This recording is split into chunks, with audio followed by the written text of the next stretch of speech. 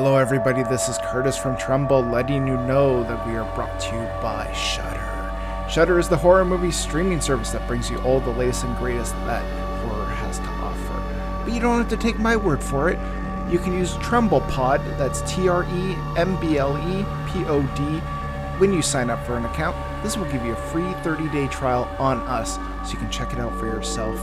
With that said, let's get on with this week's episode.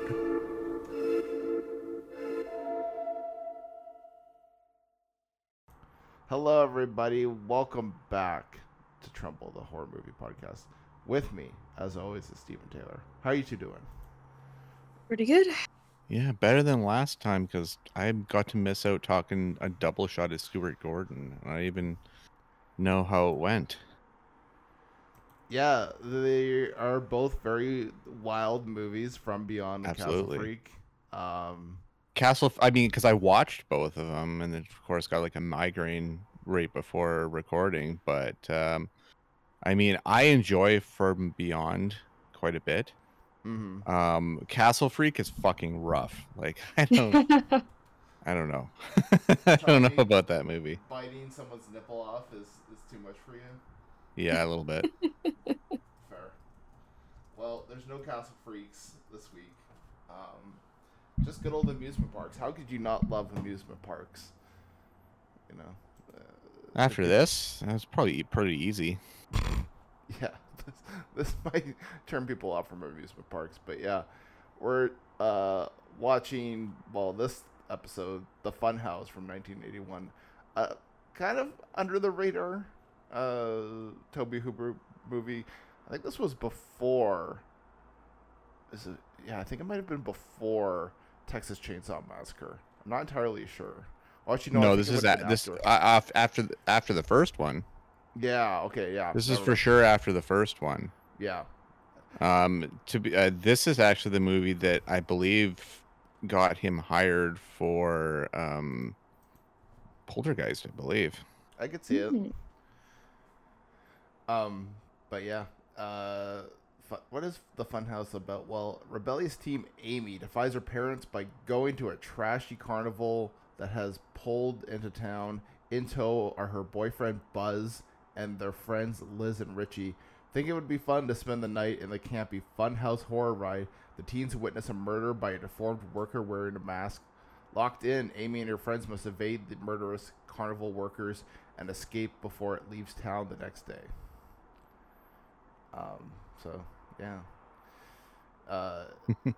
You can tell this is definitely a Tobe Hooper movie because it kind of has that like southern grime gothic kind of feel to it. Mm-hmm.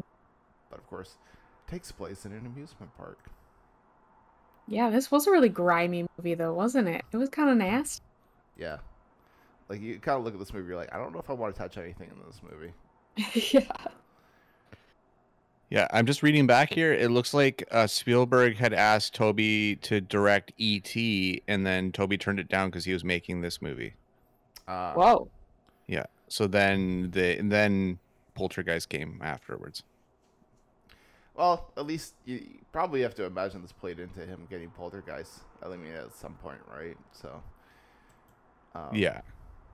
But yeah, when was the first time you two watched Funhouse?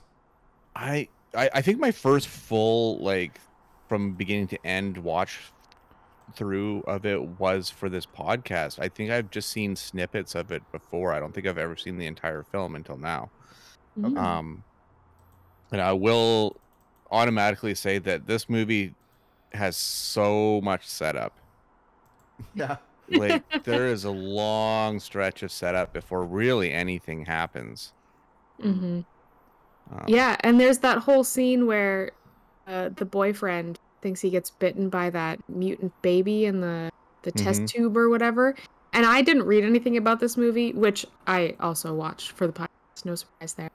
And so that scene happened, and I thought, is this going to be some sort of weird carnival zombie movie? Like there was a scene too where she like runs into a guy, Amy, the main character, runs into a guy who almost looks like a zombie. Mm-hmm. And for a second I thought this was going to turn into a zombie movie, and then it just totally veered off into a different direction. But could have been. Yeah. this movie could have been many different things, and I think it's still kind of confused by the ending of what it was supposed to be. Mm-hmm. Because at the end of the day, it really all feels like it's kind of centered around this mutant kid Mm-hmm. that can't control his urges, and it's like. But I mean, there's so many kind of unanswered questions and kind of plot holes and stuff like thoroughly through it. Oh yeah, and like there's stupid things like that laughing animatronic thing that like Mm-hmm. you feel like there's more to it, like it's like Yeah. cursed or something, and they're like, nah, just keeps laughing at people. No, the power seems to be cursed. Yeah.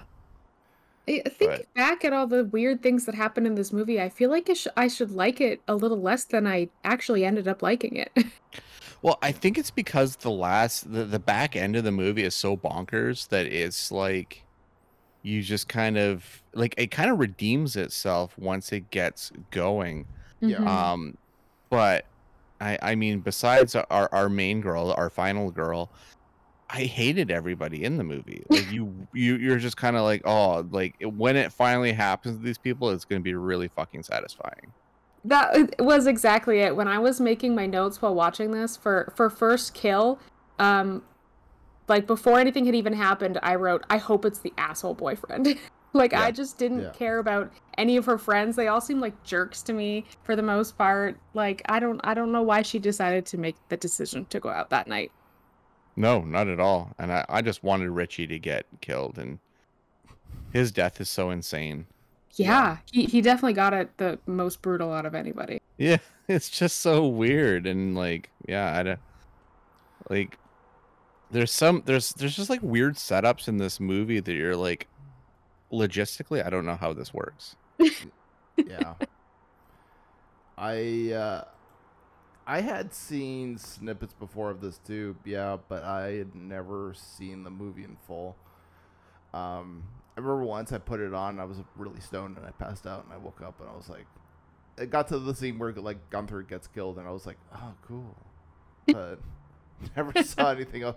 Arguably, probably saw the coolest scene in the movie, in my opinion, was when Gunther gets killed, because he just gets like shocked and like. Then he gets sent to some gears and crushed to death, and I'm like, okay, well, that's kind of A minimally bloodless scene. Mm-hmm. yeah. Although I do like the design of Gunther. Having like rewatched the movie, like that was my main takeaway. I'm like, it's kind of like a bat, but kind of like a person. It's kind of a cool design. I kind of dug it, even if it was, relatively simple for the time. But I don't know. It's one of the few takeaways I had from this movie. I was like, I like Gunther's design. That's what I'm fixating on. It wasn't a bad reveal either, like in No. terms of him wearing the mask and then taking it off, and you're like, oh, he's like an actual circus freak, I guess, underneath there. Like you just think he's gonna be some, like one of the dudes that maybe you saw earlier, one of the carnival guys who's super creepy announcing whatever's going on at the carnival. Yeah. But then it actually turns out to be like, ooh, he's like basically a monster. Maybe it's just me, but the Gunther looked a little bit like Clint Howard, but like mixed with a bat. His screaming Yeah. just makes me laugh. Like if the scream queen screams at him, right? Mhm. And then he screams back, it's just that I laugh so hard at that Yeah. scene. It was so funny. Yeah. I mean, It's like he was mimicking her. yeah, or like in a way, like almost mocking her. I don't know. It's very interesting because you're like, what is going on here? Okay. Yeah. Got a couple emails here. Scott says, good movie, but also pleasantly surprised at the TNA in this top-notch stuff. Sylvia Miles does nudity in this movie, who is, I mean, largely known for a lot of nudity in her career, like Midnight Yeah. Cowboy and everything. But by the point of this movie, I mean, she is an aging actress at this point. So, Mm-hmm. it wasn't. It was, especially in horror, like it was usually like the quote unquote teen girls or early girls in their early 20s that did nudity. And I mean, Sylvia Miles at that point in 82, I mean, she would have been, she would have been in her mid 40s, I believe, by that point. Yeah. That's No, old oh for god, Hollywood. no. She would have been damn near 60 years old at that point. Yeah. I mean, there was Elizabeth Barrage as well, kind of at the beginning there, where she's getting out of the shower. Or getting out Yeah, of the shower. which is slightly uncomfortable because Elizabeth Burridge looks like she's like 16 years old in this movie. Yeah. Mhm. Yeah, there was a little... I was like, I was shocked actually that they did nudity in that part, because I thought she was a lot younger than she was, you know what I mean? So I was Yeah. kind of like, whoa, Toby, come on, man. Mm-hmm. Well, and the whole scene of her being scared in the shower is done by her brother, but there are some slightly suggested acts that he does with that knife that you're like, ooh, she's definitely gonna get it. This is definitely a murder. And then it's her little brother, and you're like, maybe he's got some problems. So very Yeah. ripped off of Halloween, right? Oh, yeah, yes. Psycho and all that stuff. There's like a few moments like that early in the movie where they're kind of riffing on some other horror movies, and I was like, oh, this is kind of interesting. And then they just abandoned that. They're like, we're not really gonna do that for the rest of the movie. I'm like, that's weird.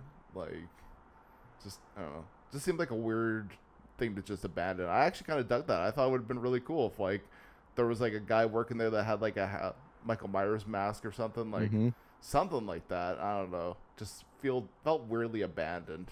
Like somebody just forgot that they were doing that or something. No, the classic. Instead, we had the classic Frankenstein mask with the little hanger of drool Yeah. coming out of it. Mm-hmm. Nice touch. Yeah. So yeah, I don't know if this is top notch TNA. There's better. I don't know what you've been watching lately, where this is like all of a sudden on a pedestal for you, Scott. But no, not quite top notch TNA. Not quite.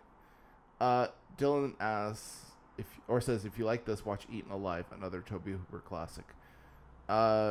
Sure.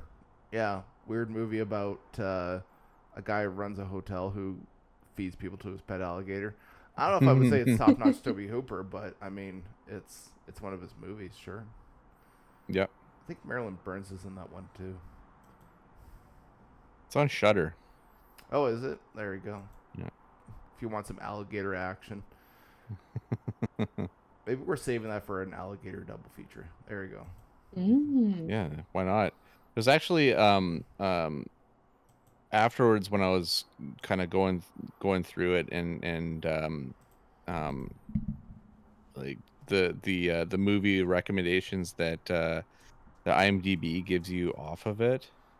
Oh. There was a couple in there. I was like, oh, those would be good ones to cover in the future. Of course, they're not popping up now, but there's some deep cuts from Toby's past and stuff like that, and some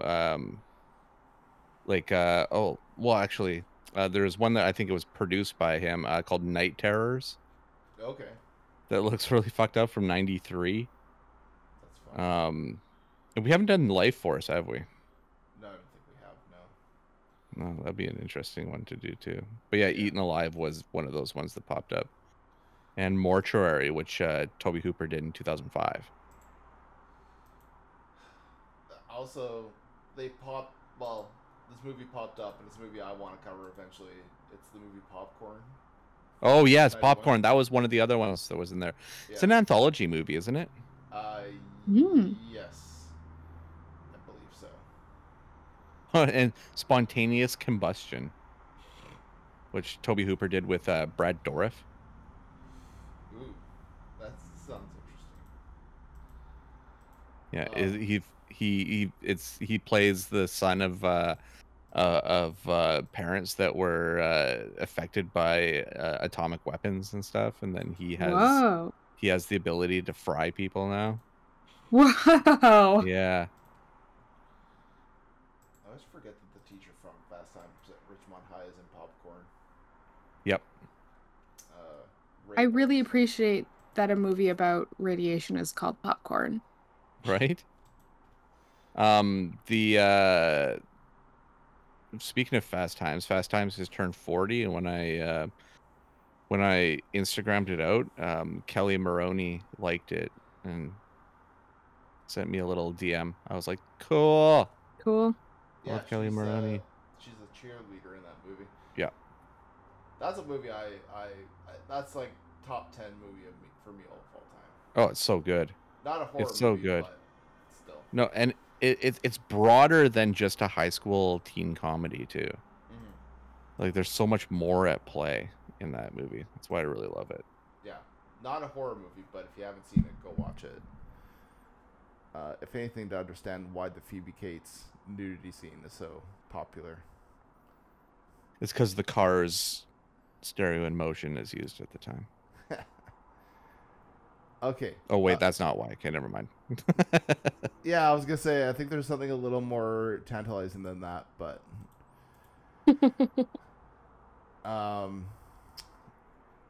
what do we have for best line in the movie? Does anyone have a favorite line? I liked the magician's Vlad the Impaler speech. That was another thing in this movie that I thought, oh, this is going to lead somewhere or be foreshadowing for something, which I guess kind of it was for the boyfriend Buzz's death a little bit, but Mm-hmm. I really liked it. It was very ominous and a little it hoodwinked you a little bit, that you thought, oh, is this, he might just murder someone right on stage and this might just kick off the rest of the movie, but no, it's just like a regular magician's act. But I did like the speech. It was really good. Yeah. I'm honestly, I like anything that all of Kevin Conway's lines. He was the barker, the carnival barker. He's just so atmospherically great that I really love him. But that scene in the bathroom with that old lady, and then Liz goes, "I hate people who preach, especially in bathrooms." Like what? What? That's very specific. I liked too the old lady after that was like, oh, what does she say? God always knows or something like that, but she says it from the stall all ominously, and it's just like echoing in the background. It was kind of funny. Yeah. There was the scene where Gunther kills the prostitute because she wouldn't give him a refund. And then the barker says, "You paid Madame Zena $100 for this, you crazy fool. I could have gotten you one of these showgirls for 20. Well, you never were much for knowing the value of cash, were you?" It was just like so weird. Just, I don't know. It was a very weird lie, but having it cracking up that he was like teaching his quote unquote son the value of money.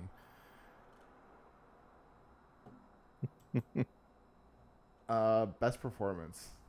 Oh boy. Kevin Conway.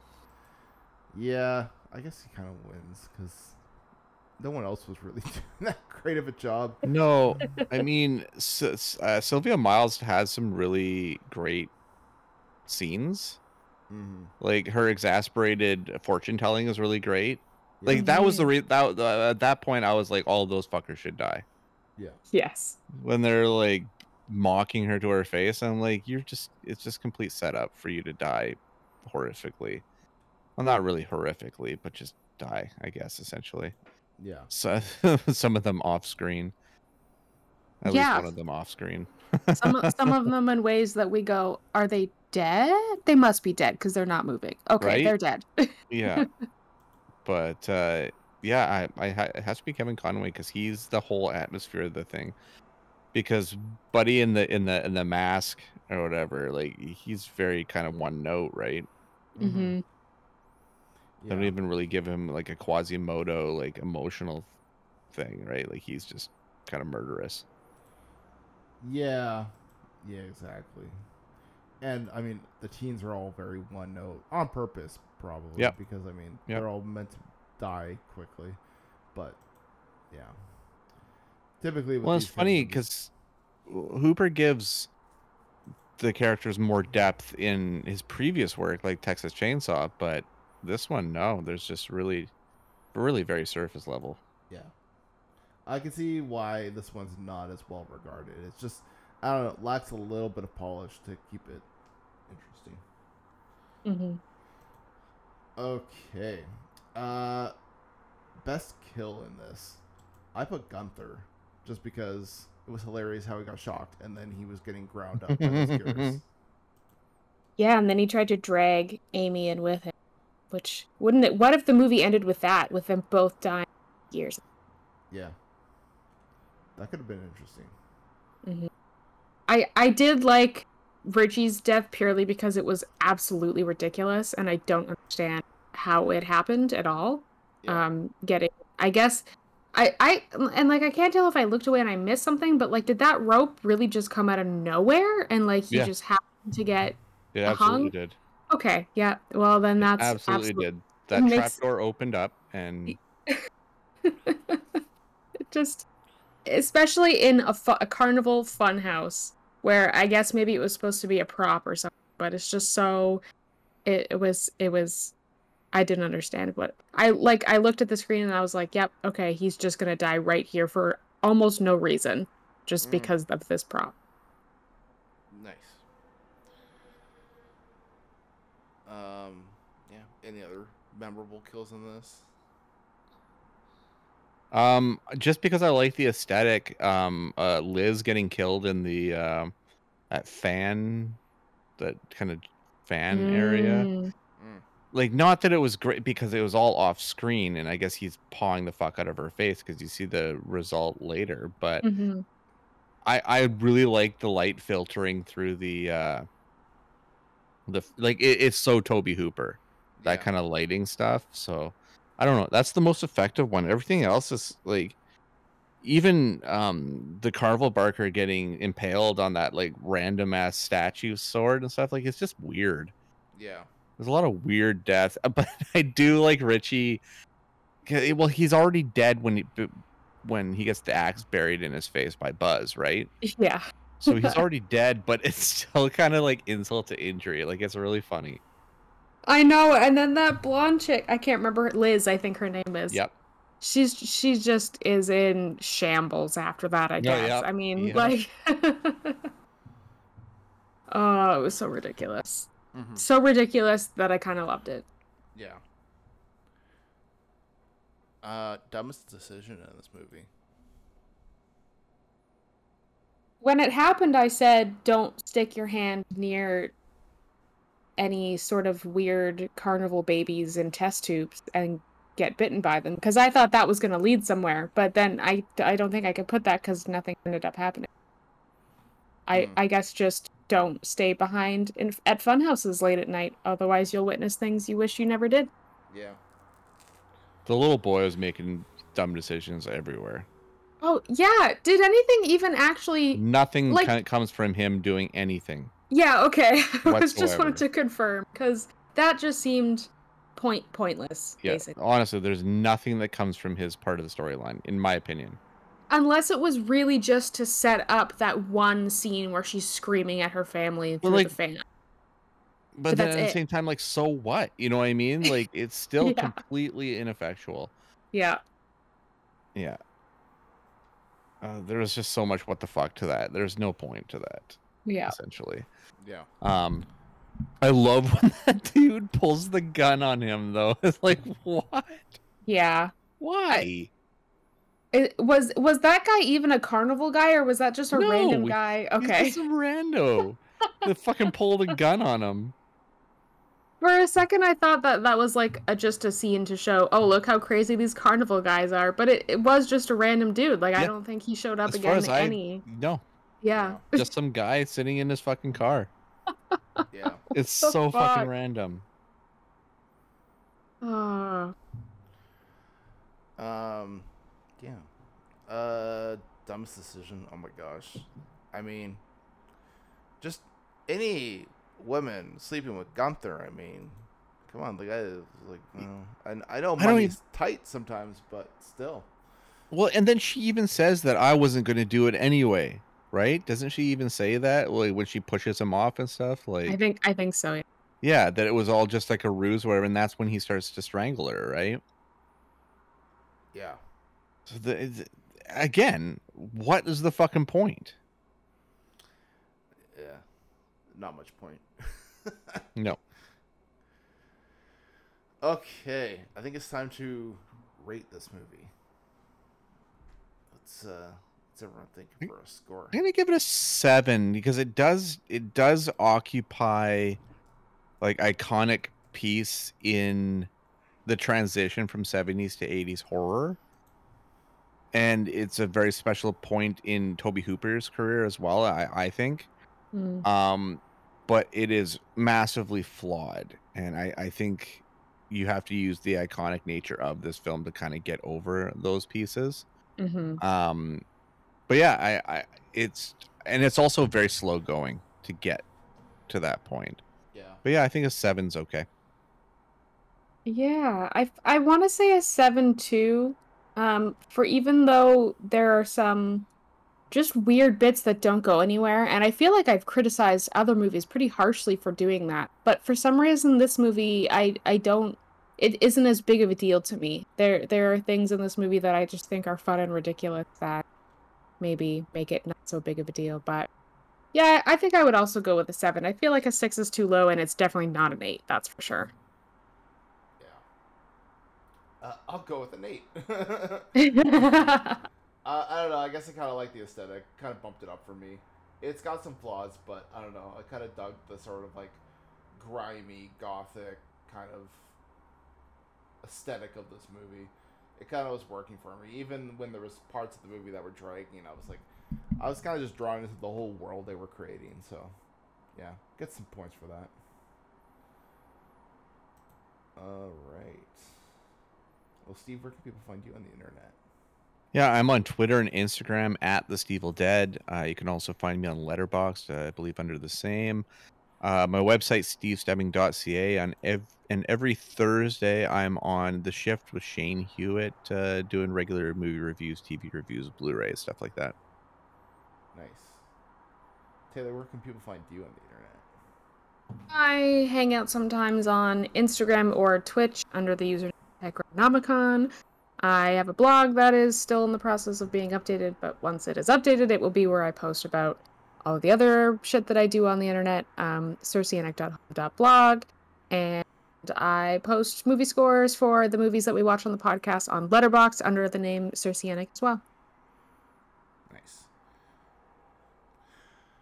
And I'm over at 3angrynerds.com, where almost every other day got new content going up.